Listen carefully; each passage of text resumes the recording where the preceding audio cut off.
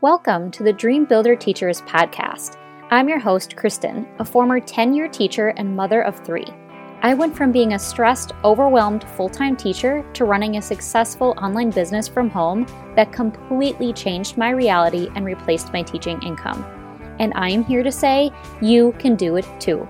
Join me each week for inspiration, online business strategies, and engaging interviews. If you want to run a successful online business from home, then this is the show for you. Hey there. So one of the most common questions I get among people who have not yet created and sold an online course is asking how they go about actually selling the course. Because it's something that we want to know about, right? Especially if you are a teacher, because teachers didn't go through marketing school. We didn't go through business school, so we don't know how to do this. But I'm telling you, it definitely is doable because you have so many wonderful traits that you could use. And today I want to talk to you about the difference between organic marketing versus paid marketing and which one do you need to sell an online course. Here's the thing. You need both. You need both for different reasons. Organic marketing warms them up, and organic could be something like blogging, Facebook posts, Instagram, Pinterest, something where people will actually stumble on your content and learn something from you, okay? It's more of like a stumbling on your content, which organic marketing makes it a longer journey for you. It takes longer for you to actually get sales when using organic marketing, which is okay, but it just takes longer.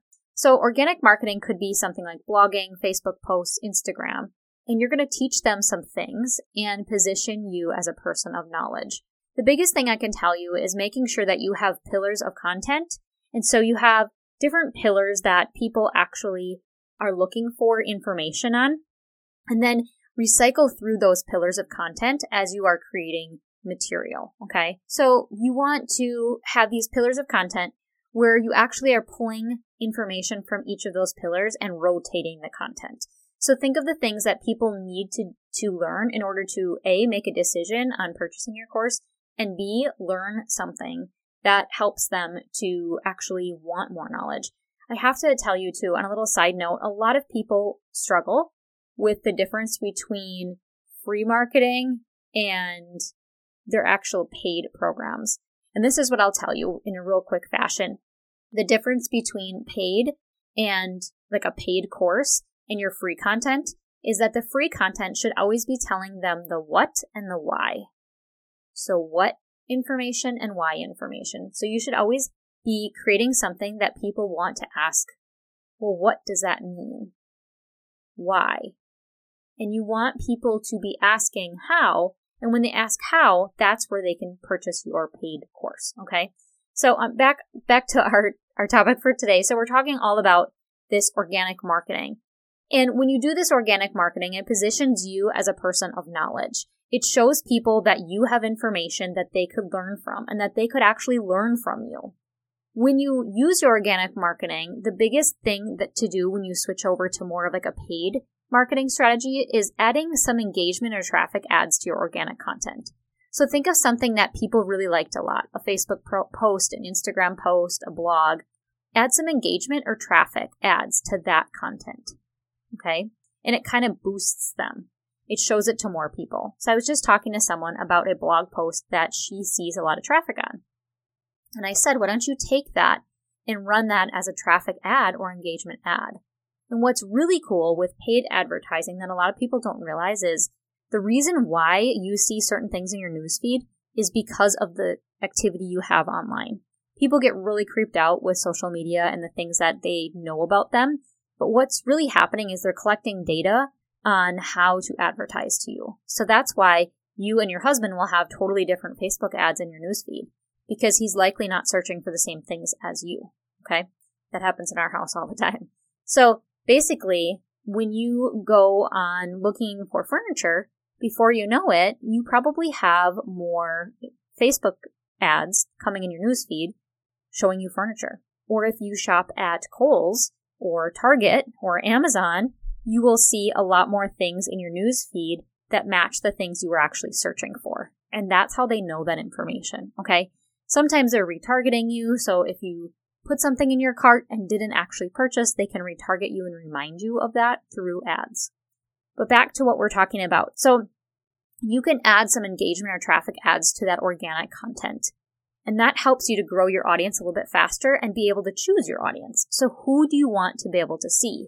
You can choose in Facebook ads who are the people that you want to see. You can choose what country they live in, what language they speak, if they have children or not. You can choose the different Facebook pages they follow. You can choose what are their likes, what are their interests, their jobs. You can choose so many different things in Facebook ads. That's what the power is in them, is being able to narrow down your audience. Instead of anybody seeing your Instagram or Facebook page, you can actually narrow it down, okay?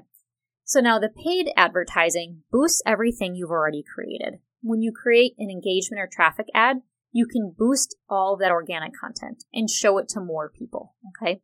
This boosts it all and it warms them up. So it warms them up into thinking, I need to learn more about what this person offers.